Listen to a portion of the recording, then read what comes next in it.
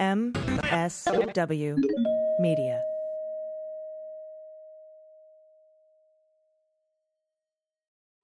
Hey everybody, this episode of the Daily Beans is brought to you by my favorite daily nutritional drink, Athletic Greens. Athletic Greens is going to give you a free 1-year supply of immune-supporting vitamin D and 5 free travel packs with your first purchase. Just go to athleticgreens.com/dailybeans to take ownership over your health and pick up the ultimate daily nutritional insurance. And we thank them for their support. News with swearing. Daily Beans, Daily Beans. Daily Beans, Daily Beans. Hello and welcome to the Daily Beans for Tuesday, February 15th, 2022. Today, Trump's accounting firm, Mazars, has cut ties with him and retracts their financial statements.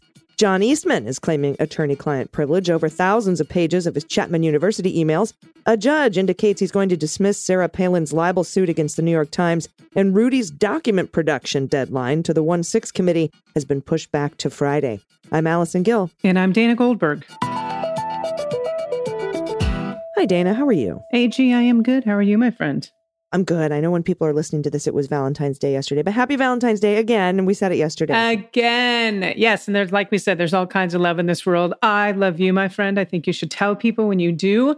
And there's so many different kinds of love. So celebrate it, all of it. It's good stuff. We need it in the world.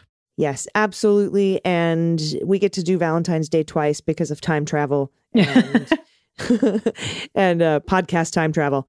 And happy Valentine's Day to the Trump Organization, whose accounting firm broke up with them today. Whoopsie. Oops. Is that a Dear Dawn letter? It's a Dear Dawn. He got a Dear Dawn. He got a Dear Dawn letter today. Dear Dawn, by the time you could be reading this, I'll be gone. Yeah. Oh, that's good. And we also have a very special audio clip today that we're going to play. In lieu of an interview. Tell us about that, Dana. We do indeed. I don't want to get too much into it because I would love to just stay tuned. There's someone very special to me did a moth story, and I'll tell you more about it after the news break. But I got permission from the Moth to air that story on the Daily Beans, and it's incredibly important to me. It's very near and dear to my heart, and I think it's a story that's really going to touch a lot of you. And we need it now more than ever. It's about kindness, and so I'm going to gift that to you after our first segment. Amazing. And thanks to the Moth for letting us share it. We do have a lot of news to get today. So, what? Don't edit that out. Leave that in. We have a lot of news to get today. What? Let's go get it. Let's go get it. Let's go get the hot notes. Hot notes. All right, top story today. And this seems to be interesting timing. Because, as you called it, a Dear Dawn letter, Mazars has broken up with him. And this letter was written on February 9th. And shortly after, we got another Don Jr. Coke screed on Twitter. And then, of course, we have this weird filing in the John Durham case, against lawyer Michael Sussman. And we're going to go over that in depth on this Wednesday's Cleanup on Aisle 45 podcast for those of you who want to hear about that. But it was basically just a filing saying there could be conflicts of interest, and it just spewed a bunch of conspiracy theories and with no indictment. Like, here's a bunch of stuff I don't like, and it's not against the law. Until next time, John Durham. I mean, that's basically what it said. And so that came a couple of days after this letter was issued. So it's very interesting. Let me read to you from the New York Times. Trump's longtime accounting firm abruptly cut ties with his family business last week amid ongoing criminal and civil investigations into whether he illegally inflated the value of his assets, court documents, etc. And that's court documents filed on Monday, by the way, which is today. Happy Valentine's Day. In a letter to the Trump Organization dated February 9th, the accounting firm Mazars notified the company of its decision and disclosed it could no longer stand behind annual financial statements that it prepared for Donald Trump for the last over a decade. They compiled the financial statements. These are like the financial condition statements Don put together, to say I'm rich when he was trying to get loans. And they said they were based on information. And then say I'm poor when I'm trying to do my taxes. Yeah. And they said that those statements were based on information that Trump gave us. So, garbage in, garbage out. We're not, they did the casino hands. We're not liable here.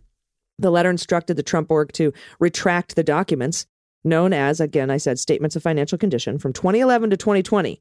In the letters, or this particular letter, Mazars noted the firm had not, as a whole, found material discrepancies between the information Trump organization and provided and the actual value of his assets. But given what it called the totality of circumstances, the letter directed the Trump organization to notify anyone who receives the statements that they should no longer rely on them. All that shit we prepared for you based on the bullshit you gave us. Yeah, you better tell everyone it's no good. Take our names off of it. We don't want to be associated with your fucking ass anymore. These statements, which Trump used to secure loans, are, as we know, at the center of 2 law enforcement investigations into his company. And the Manhattan District Attorney's Office and the Office of the New York Attorney General, Letitia James, have been investigating whether Donald used the statements to defraud his lenders into providing him the best possible loan terms. The revelations appear in the new court documents filed by Tish James's office, which is seeking to question Trump and 2 of his adult children under oath as part of the investigation. Adult children. Mr. Trump's lawyers had asked a judge to prohibit the questioning. And in response, Tish James argued in court papers last month the company had engaged in fraudulent or misleading practices. And she goes, here's 7 things that I can share without damaging the ongoing criminal investigations or my ongoing civil investigation. And these are just 7 things. There's more stuff. But in her filing today, which marked her latest attempt to press ahead with questioning Donald as well as Jr. and Ivanka, included a copy of the Mazars letter signed by the accounting firm's general counsel. The brief letter could bolster James's investigation, which has focused partly on the statements and whether or not they overvalued Trump's various hotels and golf clubs and other properties. Mazars said it concluded the statements were no longer reliable, based in part on the Attorney General's findings, its own investigation, and information the accountants received from internal and external sources. The letter added that Mazars performed its work in accordance with professional standards. So they're basically saying, look, you got to go. We got this crap from you and we put out your financial statements. We don't have any liability. Bye. Now, it's unclear whether Mazars' break with Trump will have any bearing on the DA's criminal investigation. The firm has been cooperating with that investigation, and Trump's main accountant at Mazars has already testified before the grand jury hearing the evidence about Mr. Trump.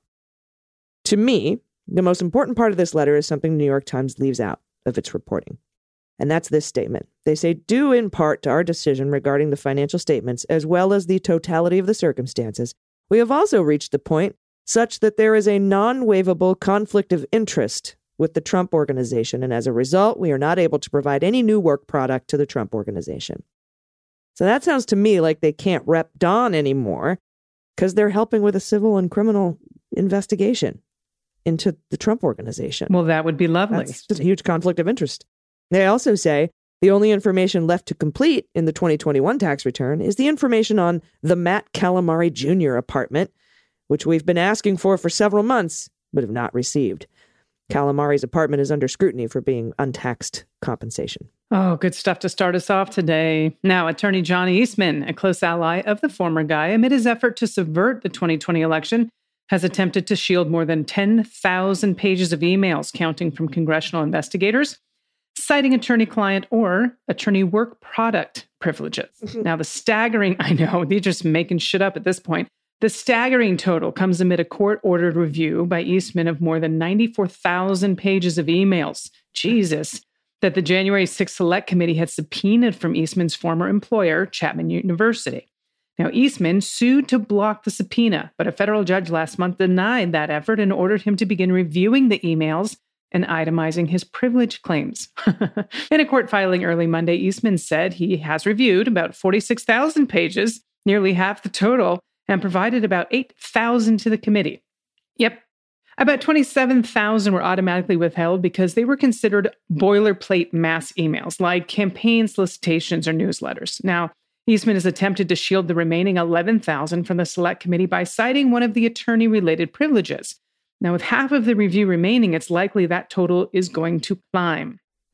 Yes, so last month, the judge in the case, U.S. District Court Judge James Carter, he ordered Eastman to review 1,500 pages per day and determine whether any privileges apply. Now, Carter, who has emphasized the urgency of the January 6th investigation, he required Eastman to produce a daily log of documents he's withholding to give the committee investigators a chance to object to his privilege claims, which makes sense. Now, Carter has said he intends to review any disputed documents as Eastman nears completion of his full review. So the Select Committee has raised new alarms that Eastman is slow-walking or obfuscating their efforts to obtain critical documents related to this effort.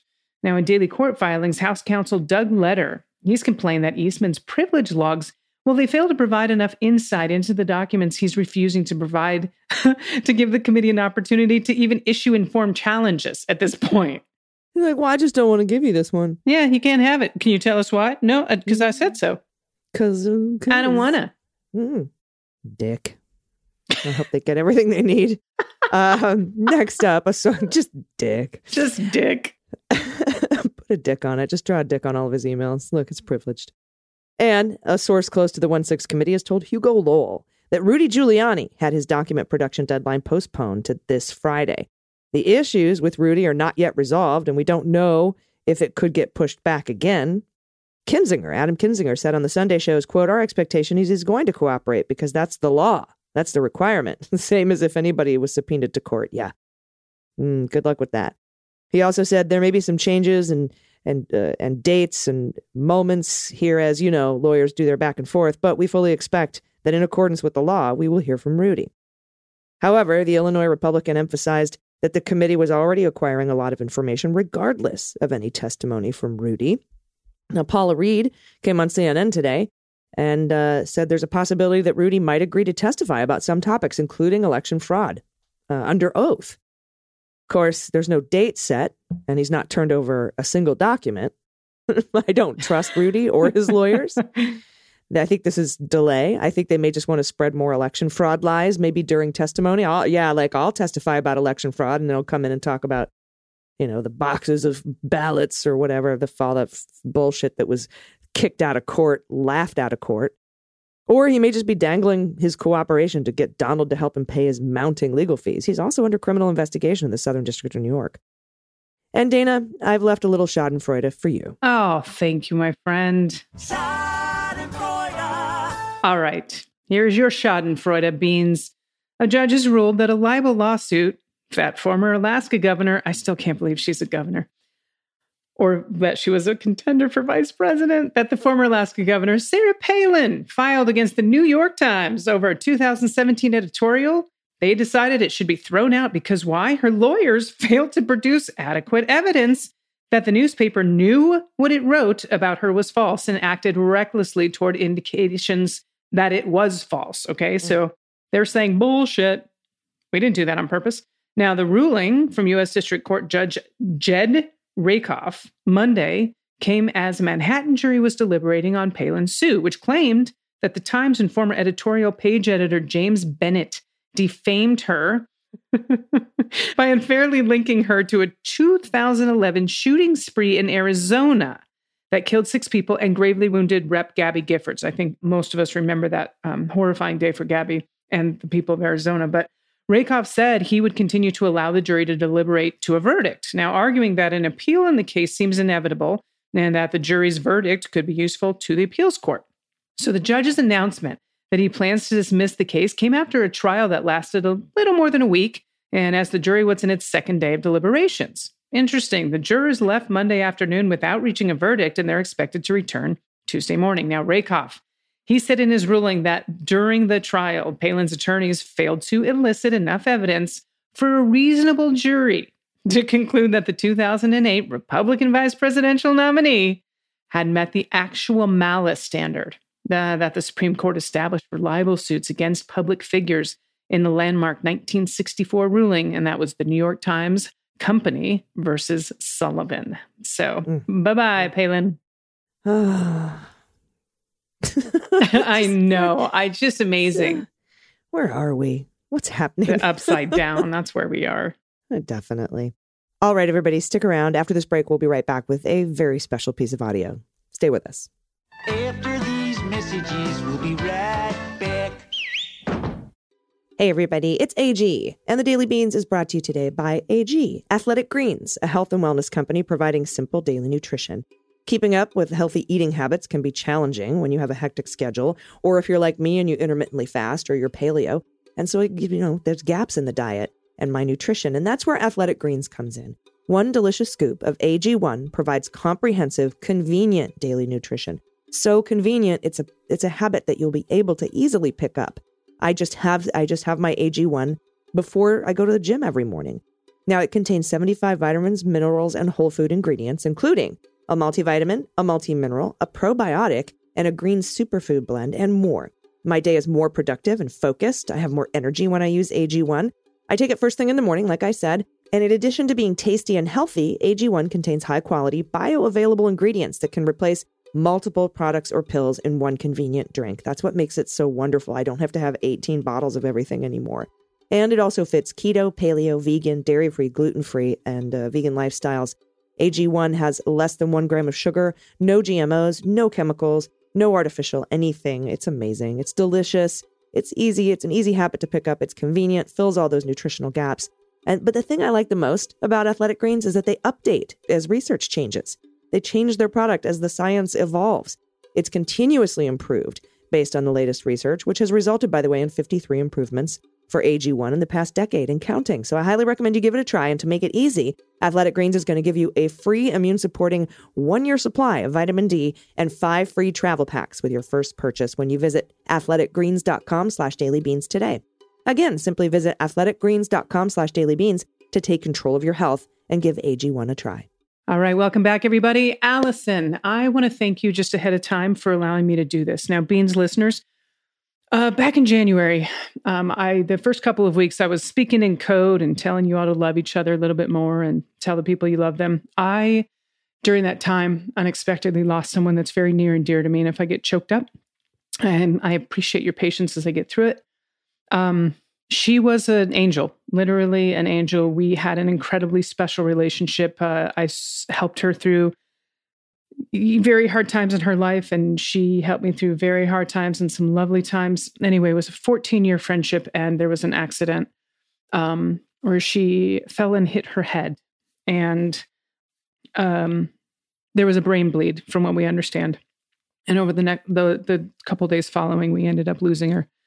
And I'm going to share a Facebook post at this point to our patrons behind the beans. So for those of you that are on there, you'll be able to read a little bit more about her. But to make a long story a little bit shorter, she did The Moth. And if you're familiar with The Moth, it's an incredible storytelling arena, if you will. And it's people from all over the world, different backgrounds and ethnicity and sexual orientations. And their stories are compelling and beautiful and powerful and sad and joyful. And my dear friend T, her full name is Tara Dixon.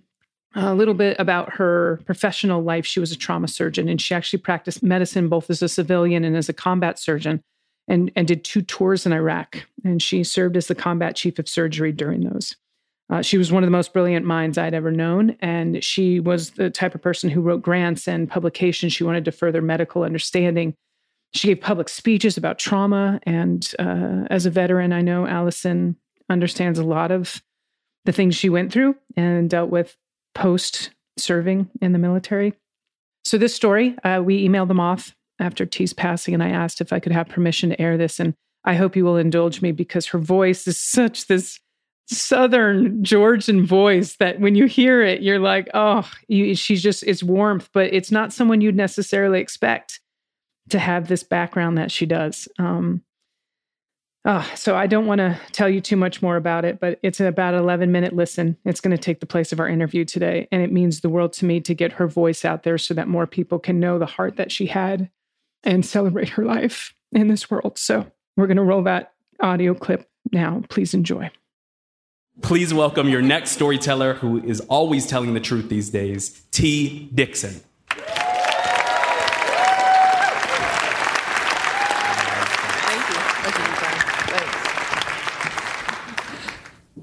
So I'm a physician, a surgeon, actually, and that took a lot of sacrifice and a lot of time to get all of that training done. And Over that time, I went to 4 years of undergraduate and 4 years of medical school. At first, I thought I wanted to be an anesthesiologist, so I did some training in that before doing my surgery training, and then ultimately I did trauma, critical care, and burn surgery fellowship down here, actually. But that's 16 years of training, and at the worst of it, I was at Hopkins in Baltimore, and it was before the 80-hour work week rule, and so we were working about 134 hours a week. And there's only 168 hours in a week. I mean, like in the entire week, right? So that's 34 hours to eat, sleep, and hopefully sleep with your girlfriend, you know? I mean, not a lot of time for the important stuff, people. So at one point, I went like 93 days without a day off. I'm talking no Saturdays, no Sundays, just 93 consecutive days. And when we were on call, it was usually every other day, every other night, and it was in the hospital. It wasn't home call. And so we'd go in at 4 a.m., and you might not get home until 4 or 6 p.m. the next day. So 36, 40 hours on, a few hours off, and you're back at 4 a.m. One of those times, my counterpart, the other resident, was sick, and so I ended up in the hospital for 4 days without leaving, on call. And I'm not talking about the call room. I'm talking about working. So it's like 101, 102 hours. And that's why there's a saying in surgery that is, eat when you can, sleep when you can, and don't fuck with the pancreas. But that's another story. So anyway, there was one point when I was in residency, I was going through a really tough time, just personally. There's not a lot of time, like I said, for your personal life. And it was just a dark time for me. I was in a dark place. I didn't know if I wanted to continue with my surgery training. I didn't know if I wanted to continue with medicine at all.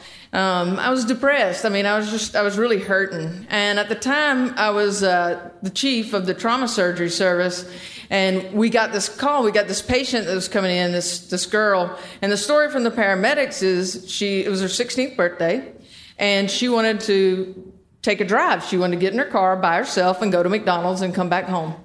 Well, she didn't put on her seatbelt.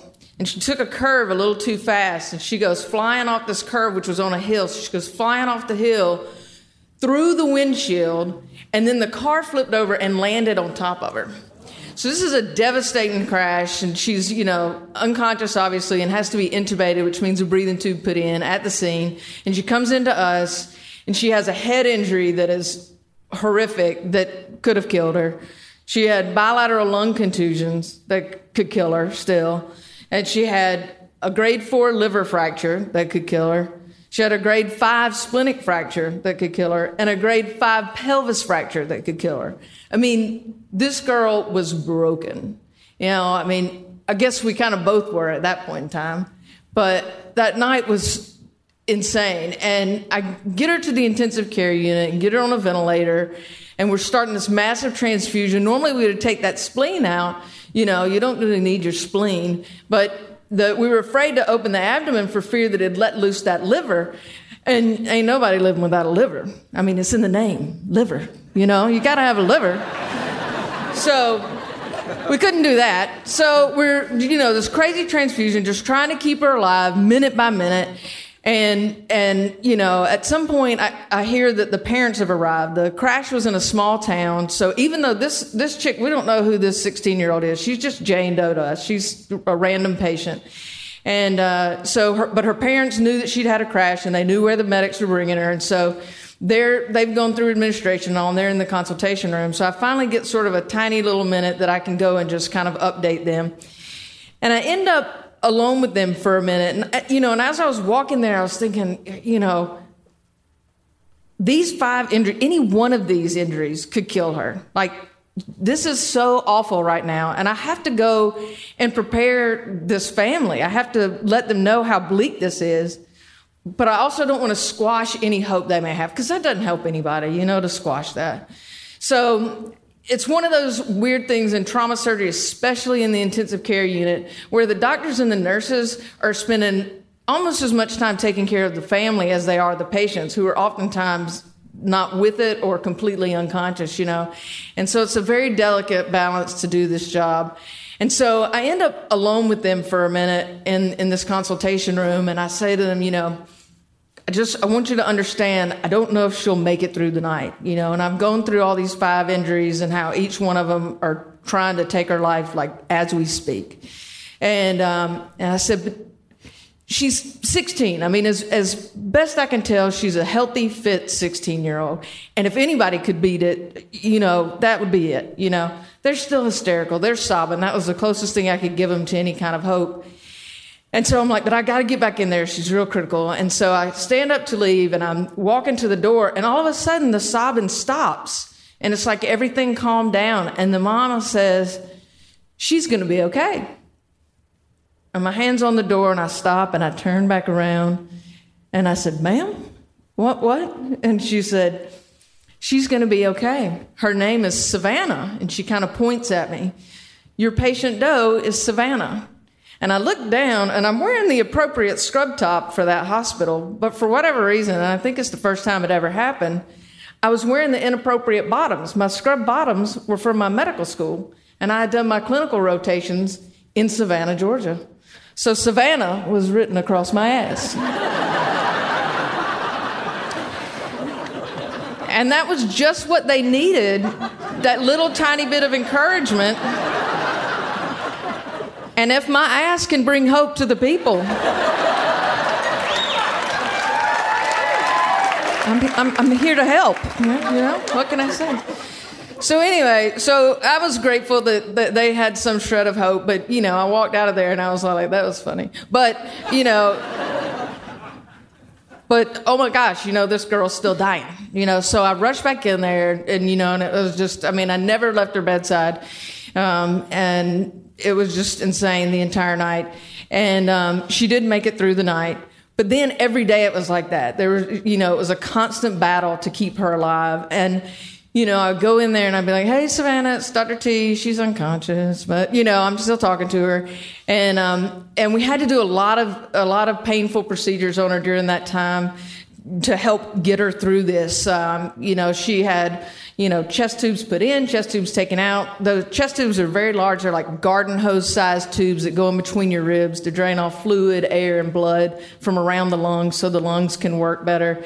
And she had to have those procedures multiple times. I put in multiple central lines, which are like really large IVs that go in your neck. And ultimately, obviously, we had to give her a tracheotomy, which is a breathing tube through the neck as opposed to through the mouth. It's a more stable long-term treatment for somebody on a ventilator, particularly with a bad head injury, and a feeding tube. And so there were all these things. And, I tried to warn her before I did anything to her and just continued to take care of her. And we made it through day by day, but still, you knew that there were going to come complications from all these. Like, these were too horrible of an injury to get away with just, oh, you're healed. So it was just like, when is the next complication coming? When is the next fight for her life coming? And it was like that every day and week after week. And even at that, we were like, even if we get her through this, we don't know if one day she's going to, wake up at all. And if she does, with that brain injury, will she be catatonic? Will she be in a regress state? Will she just have some deficits? We had no idea. But I took care of her on that intensive care unit for 2 or 3 months, and then I consulted through the vascular surgery service for some blood clots for a few more months. But after about 5 months or so, it was time for me to move on. I rotated out to a different hospital in that same town. And I lost track of her. That service had anywhere from 30 to 50 patients on it at any given time. And I treated hundreds of patients over those same months that I was taking care of Savannah. So I lost track of a lot of patients. And I went on to go back to it was the same as it was there, but, 100 plus hours a week and just a high stress, job all the time. And I was still struggling and still didn't know what I wanted to do in my personal life. I didn't know what I wanted to do in my career. And, and with surgery, the stresses are as much mental as they are just the time. It's not just the physical tiredness and the time, but, I'm the type of person, I took my work home with me a lot, so I would worry about the patients and the cases even when I was off duty. And so it was a very difficult time, and I just felt like I was really just kind of limping along during that time. So about a year after Savannah's surgery, or about that, not surgery, but after her accident that she had. I was back in that same intensive care unit again, and I don't know where she was. And, and I'm working on all these patients. And one day I'm talking to this nurse, and if you hadn't noticed, I talk a little loud. That's just normal. And so I'm talking to this nurse across the way, and this girl approaches me, and she's like, hey. And I'm like, hey. And, I don't know who she is. And she lowers her shirt a little bit in the front to show me a tracheotomy scar. And just about the time I realize who she is, she says, it's me, Savannah. And I was like, oh my gosh. She looked great. She was healthy, and she was talking to me, and she only had one class to make up so she could graduate with her fellow, high schoolers. And she was so excited. And it was so much better than, I ever thought that she would be after all that she had been through and all those injuries she had. And then all of a sudden it occurred to me, I was like, wait a minute, how do you know who I am? Like, you've never met me. You were unconscious every time I ever took care of you. And she said, oh, well, I recognize your voice. You were the one who talked to me. So all those times that I would say, Savannah, this is going to hurt. But I'm going to do everything I can to try to make it as painless as possible. But it's going to hurt a little bit. She had heard me. And she remembered it. And so I knew that treating people like a human being, it does matter. It does make a difference. And for me, that's when I finally realized that all that sacrifice and all that blood, sweat, and tears, it was worth it.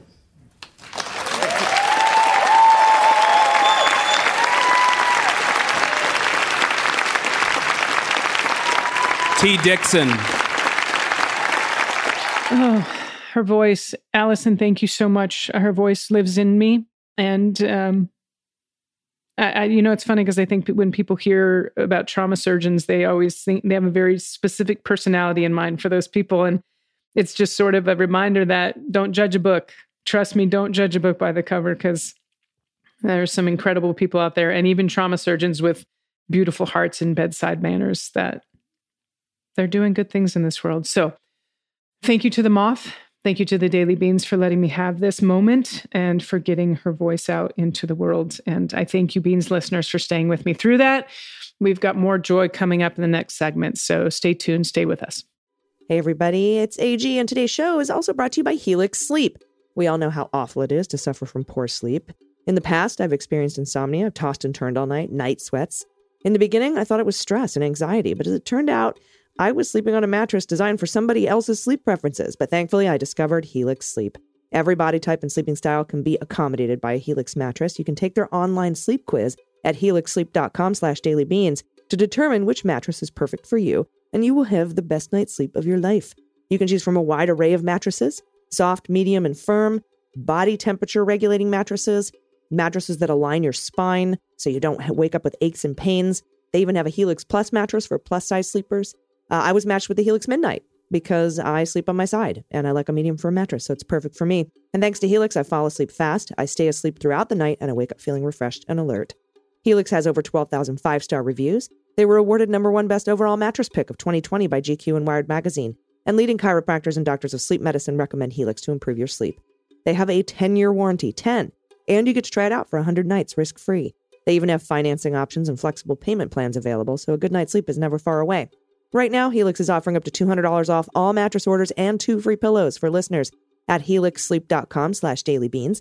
That's Helix, HELIX, sleep.com/dailybeans for up to $200 off all mattress orders and 2 free pillows. Everybody, welcome back. It's time for the good news. Well, we'll float on, good news is on the way.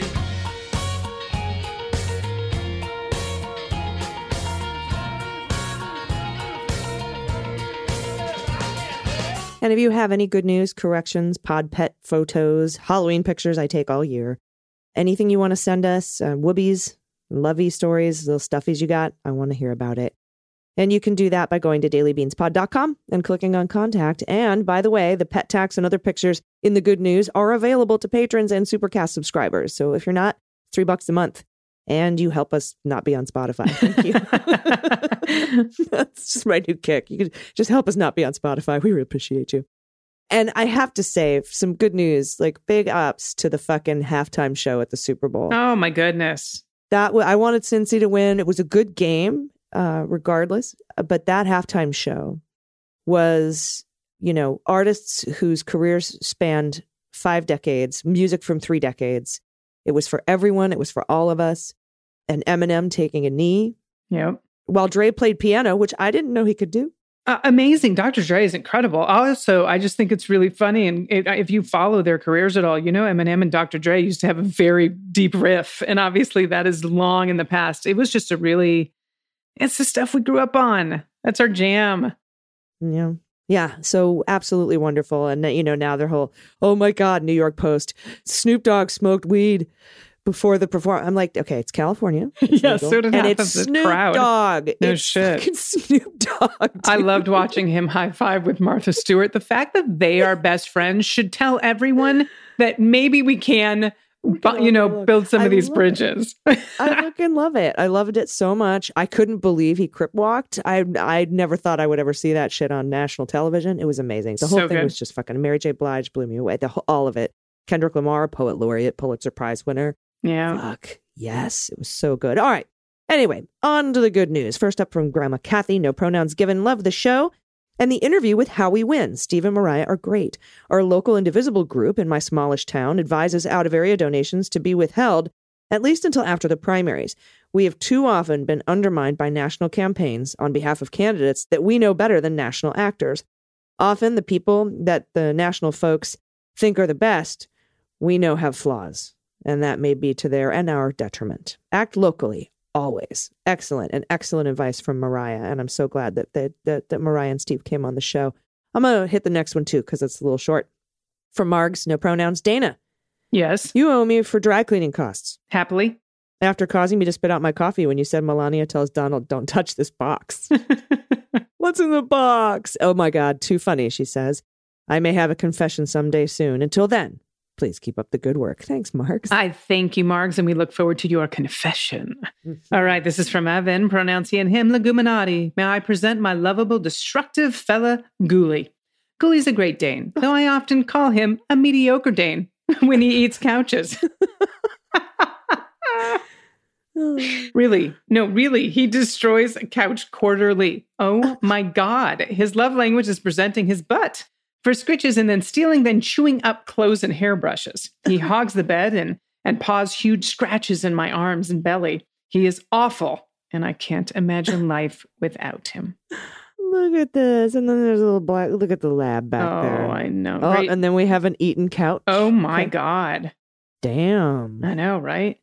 Allform has a forever warranty. Okay. Oh, you want me to pop out the short one? Yeah, hit the next All right. This is from Daniel, pronouns he and him. Oh, my God. The picture just came out. I know. I've been listening since years ago with Mueller. With Mueller, she wrote, you've helped me get through a dog passing and a divorce. Thank you for all you do. Here's a picture of my new cowboy corgi, Winston. Oh, my God. Daniel, I'll be your Valentine. Look at this baby. Oh, my God. Speaking of corgis, oh, God, this dog is so cute. I watched Spencer on my flight back. Okay, I watched the first half hour of Spencer on my flight back from New York with Kristen Stewart with K-Stu, who's up for an Oscar for it. Uh-huh. There's a scene in the beginning where she gets back to the palace, and I don't know who's getting out of the car, but like 45 corgis jump out of this car. And I was like shrieking with joy watching this movie. It was the funniest scene. And it's not even supposed to be funny, but when like 12 corgis like low jump out of an automobile. It was amazing. The best. It was the best. I'm going to have to check that out for sure. I love corgis. Best butts in the dog business. Indeed. Next up from Mary, pronouns she and her, I finished reading Corruptible by Brian Klaas for the MSW Book Club. I really enjoyed it. I'm going to read Here, Right Matters by Alexander Vindman next, which I know that you covered in the MSW Book Club last year. I know that you have a lot of work on your plate, but I hope that the MSW Book Club continues for the foreseeable. The books that you select for the book club are ones I probably wouldn't pick for myself. I usually read a lot of fiction, so reading books that are more centered in the policies, politics, and or memoir fields provide me with fresh perspectives and insights that I appreciate. I always wanted to say thank you for that. Oh, thanks, Mary. As a side note, AG, if or when you ever do publish your own book, I will definitely read it. I really like your communication style. So if or when you do publish your own book, I hope that you get to do the audiobook recording as well. Oh, I will require it, Mary. Absolutely. You better. That would be weird for like a person known for their podcast to have somebody else read their audiobook. It would be funny. Dana, can you do me a favor? Nope. Yeah, come on, back and forth. I'll read one paragraph, you read the other. Oh my God, don't, because people are going to request it. Okay. And thanks for that. And I think our next book club is going to be Wajahat Ali's Go Back to Where You Came From. So I'm looking forward to that. Nice. All right. This is from Jenny, pronoun she and her. Hi. I just discovered your podcast today through Politics Girl and immediately fell deeper in love as the show went on. Aww. Crochet story. You got me hooked. Nice sentence there, Jenny. Cute animals. I'm yours. Then you answered the question about the listeners' children supporting Trump. That is absolutely the best answer and honestly, only real answer I've heard in this dilemma. In my case, it's my parents that have been swept into this mess. Now, I love your idea to show grace and deal with the feelings instead of throwing it in their face. We can only hope eyes are opened and our loved ones return to us. Now I'm listening back through old episodes, looking forward to what comes next. Oh, first pick is my 16-year-old dog, Nibbler, wearing the red sweater, who's been our furry baby for 13 years, and our new addition, 8-year-old Dusty, who has been home just 3 weeks today. Second pick is our 2-year-old cat, Waldo, and we found it 6 weeks old. I wonder how many times they were like, where's Waldo? Yeah. All 3 are rescues and are the best babies we could ever ask for. Okay, look at this beagle and then whatever this min pin mix is. Oh my goodness. Okay, the cat is hilarious. Cat's beautiful. The cat is like, excuse me? I know. What? And look at the dog in the background. Nice. Very nice. I want no part of this. Jenny, thank you. And isn't Politics Girl, isn't Lee McGowan just one of the most amazing, brilliant minds? I absolutely love her stuff. And I love that we're network partners with Midas and that, we get to help promote each other's work because all their stuff and hers particularly touches my heart because, we're like samesies. And so she's just absolutely wonderful. So thank you so much, Jenny. I'm glad you're here. Welcome. May I recommend the episode called, what's it called? Plastics, mega plastics. What is it? What's the first word? Oh. Here. You have to look it up because she's got to definitely go back. It's one of our all-time greats. Let's see here. It's called Charismatic Megaplastics. You have to check it out. Amazing. Welcome to the family. Welcome to the family. Yes, 100%.